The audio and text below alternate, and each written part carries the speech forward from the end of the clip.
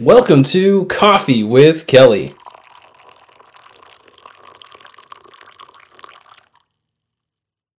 In this episode, we will talk with our very own Kelly Moore, Crisis Go's school safety analyst, and get a deeper understanding of his background and expertise. Hi, my name is Ethan Woodman, and I'm your co-host and the product marketing specialist here at Crisis Go. So let me start off by saying that I am so excited that we are starting this podcast. I've only known Kelly for a couple months and have already really enjoyed some of our conversations, and I know a lot of people, especially in the K-12 environment, that can really benefit from your experience and expertise. And that's really the basis for this podcast, right? So that we can help educate others and equip others to ensure that safety is top of mind. That way they benefit, and the students benefit, and our children and future generations will benefit as well. So with that, Kelly, tell us a little bit about yourself. So I'm a retired law enforcement, 34 years, but foremost, I'm also a parent, a grandfather, and father to two very large dogs and one medium-sized dog. So let me explain my experience in law enforcement and so forth and why I'm here. First, 34 years of law enforcement. The vast majority of that law enforcement was spent in specialized investigations and specialized law enforcement, including gangs, narcotics, crimes against children, crimes against persons. The last 10 plus years of my service to our community was primarily in the emergency response management and crisis management for large-scale incidences. Some of those included fires, floods, earthquakes, and unfortunately, two of those incidents were active shooters. The second response to an active shooter that I was involved in, I was the incident commander for that. I learned a lot of lessons and how different agencies work together. I used those lessons to help me understand emergency management much better. And after my retirement, I went to work for a school district with about 20 schools. And those schools all had different plans. So what I first started doing was assessing what they needed. And I worked as their safety coordinator for 2 years, where I helped them standardize their plans, help them get the good foundation of emergency protective orders, help them with their emergency protective actions like lockdown, secure, evacuate, shelter, and hold, those types of things, so that they're all standardized. And then a couple years ago, through some conversations with Crisis Go, I became their school safety analyst, where I help other school districts throughout the nation on standardizing their plans, at answering any emergency questions they have, kind of help with philosophical issues that they might be having as to who's responsible for what and so forth. So you have a little bit of experience. I do. Lots to unpack there, for sure. So Kelly, what makes you so passionate about school safety? So this was a indirect aha moment for me when I started working for the school districts. After 34 years of law enforcement and being what I thought was proactive in the safety of our communities as a whole, based upon my specialized law enforcement experience and incident management experience, I came to quickly realize that what I was doing was probably the most proactive thing that I have ever done for the safety of our communities. One of the first things that I recognized when I worked for the school district was that how much schools are the center of our micro communities, our neighborhoods, the businesses around the schools, the people who live around the schools, how much they are tied to everything that happens in that little micro community. And when I was working to keep our children safe, which was my primary goal and job function, I realized when I was making our students and teachers safe, I was really having a bigger impact on the community at large. And when you talk about a school district, the size of my school district, which was 20 schools, then you're talking about a significant portion of the community overall. And if I could help that community by making my school safer, it was really one of the most proactive and rewarding things I had done, anything related to community and public safety. So why would anyone want to learn from you? What makes Kelly worth listening to? Good question, right? Because I have a very unique experience in working with the schools from an emergency response and management perspective. One of the things that we all have to understand is emergency management is really not as complicated as people tend to make it out to be. What I mean by that is it's a series of problems that need to be solved. So if we're good at solving problems and we're good at reacting to what's in front of us and pivoting to another direction if there's an obstacle or some danger thrown in front of us, then we can go a long way in making our schools safer. And really, my experience allows us to have that discussion, because what works for Kelly is not necessarily going to work for everybody. And we see this throughout the nation. Is there's the first question to almost every expert in school safety is, what are best practices? The schools like to have a single answer to every question. And the fact of the matter is there's really no standard that has been set for what is best practices. We can look at past events and we can look at what's the potential is for the next event. But we really have to look at every event from our perspective. Even within our individual school districts, we have to look at the differences in the demographics of that school, the geographical areas, how weather patterns hit that school, and we have to make those decisions.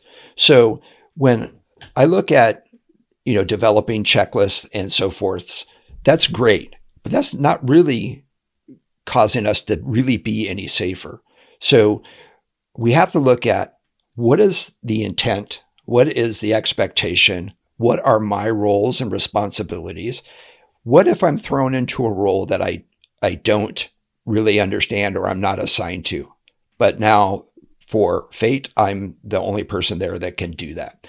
So looking at why you want to learn from me and what you want to learn from me are the ability to really look at problems in emergency response and management, regardless of the type of event, in how we respond to that and how we solve those problems. Because like I said, emergency management and response is really problem solving. Now, here's the trick to the whole thing. We have to become good critical thinkers. We have to become good at problem solving, because during an emergency, the diversity of those problems, the volume of those problems, and how rapidly those problems come to us is huge. So if we can tackle those problems and we can really give you information and give you the education of the expectations of not only your policies, mandates, but your community, the community as a whole, and even nationally, because if you have any incident of significance, it's going to be scrutinized nationally. So what are those expectations? How do we do the best we can? Because contrary to popular belief, there is really no way we can guarantee 100% safety at any school. So we have to not only prepare for the future potential, but we also have to look at what if something goes wrong? If we can't prevent it, how do we mitigate it? If we can't mitigate it, how do we respond, stabilize, and then recover from that? Mm-hmm. Now, Kelly, you keep referring to we. Who's we in these situations? Everybody, right?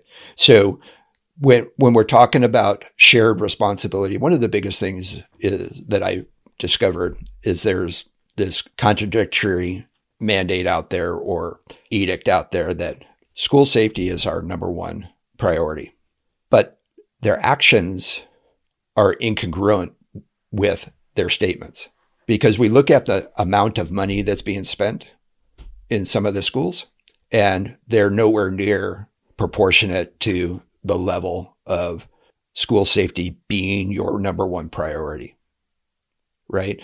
But that's also with responsibilities and roles, the individual person. And we'll talk more about this in our blogs and future episodes. But the roles and responsibilities, if you understand those, then you understand the need for shared responsibility for the safety of our students and our communities, right? We are no longer in a position where we can say, well, that's not my job, because it is your job.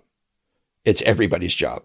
And even if you see a security issue, you have a duty to do something, not just say something to somebody. You have a duty to do something, because seconds matter now. We've seen this time and time again.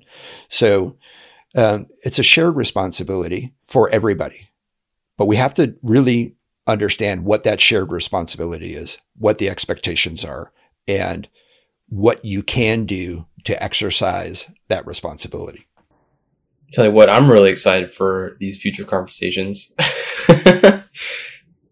Well, I hope so. I think if we look at it from a foundational perspective, and we're going to start, we're going to start at a fairly basic level. We're going to start looking at what are roles and responsibilities, who does what are their expectations, what's the processes, what are the processes, I should say, that are involved with school safety, what are those relationships, and so forth. So we're going to start working through that, because there's so much we can do without spending a single dime.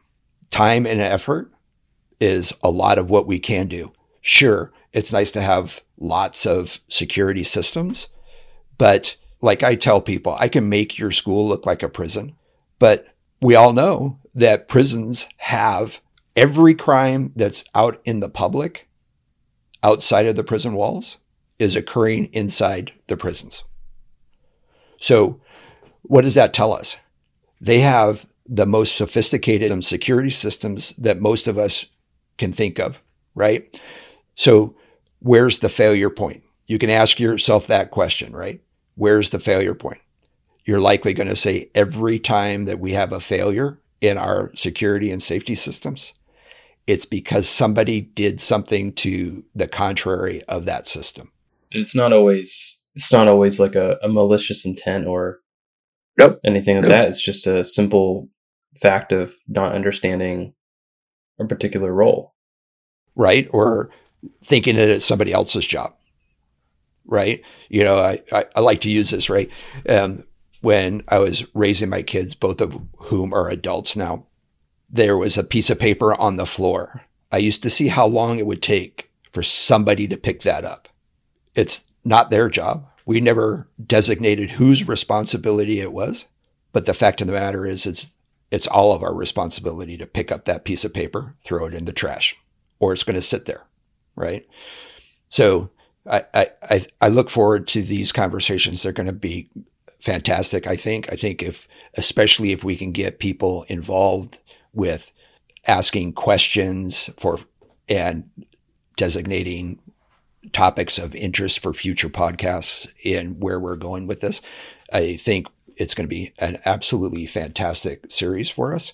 And We're going to bring in guests from outside, some of my friends from my law enforcement experience. We're going to bring in some people who have some expertise.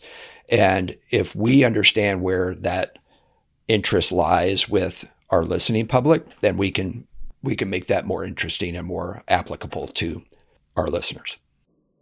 Yeah, it'd be great to have, some of your previous colleagues that can come in with some real life, stories and scenarios and kind of bring that real life aspect to it. Yeah, that's what I'm hoping. And they bring a different perspective, right? So that'll be interesting. I'll likely bring in some of my school colleagues as well. So Kelly, how are these podcasts going to be structured? The podcasts are part of an overall program that we're putting out to our customers, our future customers, and the community as a whole. It's really based on the foundation of educating our schools and communities and their stakeholders on school safety. So the way that we're structuring this program is really kind of holistic for the most part. The discussions are going to include everything that we can think of, things that come up in the news at any given time. But the structure itself of the program is we're going to pick a theme each month. We're going to produce a blog each week that will be published and available on our websites. And then we're also going to have 2 podcasts a month that are related to that theme and the blogs to further expand on the blogs and maybe answer questions that people might have. So if you have questions about something, please read our blogs, ask questions, make suggestions as to what you want to see moving forward. But the structure really is we're going to start building from a very foundational level. And as we build, things are going to get a little bit more complicated. And we're going to try to give you the tools necessary to build your emergency management, preparedness, and response skills, and most importantly, competency. Because we can show you what it is, we can talk about it, but until you actually develop a competency level, it's almost no use to you during an emergency. And we're really looking for response at a competency level that's acceptable to our laws, our mandates, our policies, and our expectations of the community. So as we move forward, that's the goal of this program. This podcast may be the shortest, who knows, compared to the ones we have planned. But we want to give an introduction of course, who Kelly is, what Crisis Go is, and what the goal of us creating this podcast is. We think this podcast will be a great resource for those looking to improve safety response in their district and help make sure safety is a number one priority. We would like to thank you for spending your valuable time with us, and please make sure you bookmark our channel and see all our new podcasts, which are scheduled to release every 2 weeks. Until then, we encourage you to all be prepared and keep safety at the forefront. If you have any questions about today's podcast, please feel free to visit our website's resources page to ask any questions or to recommend a topic for future podcasts.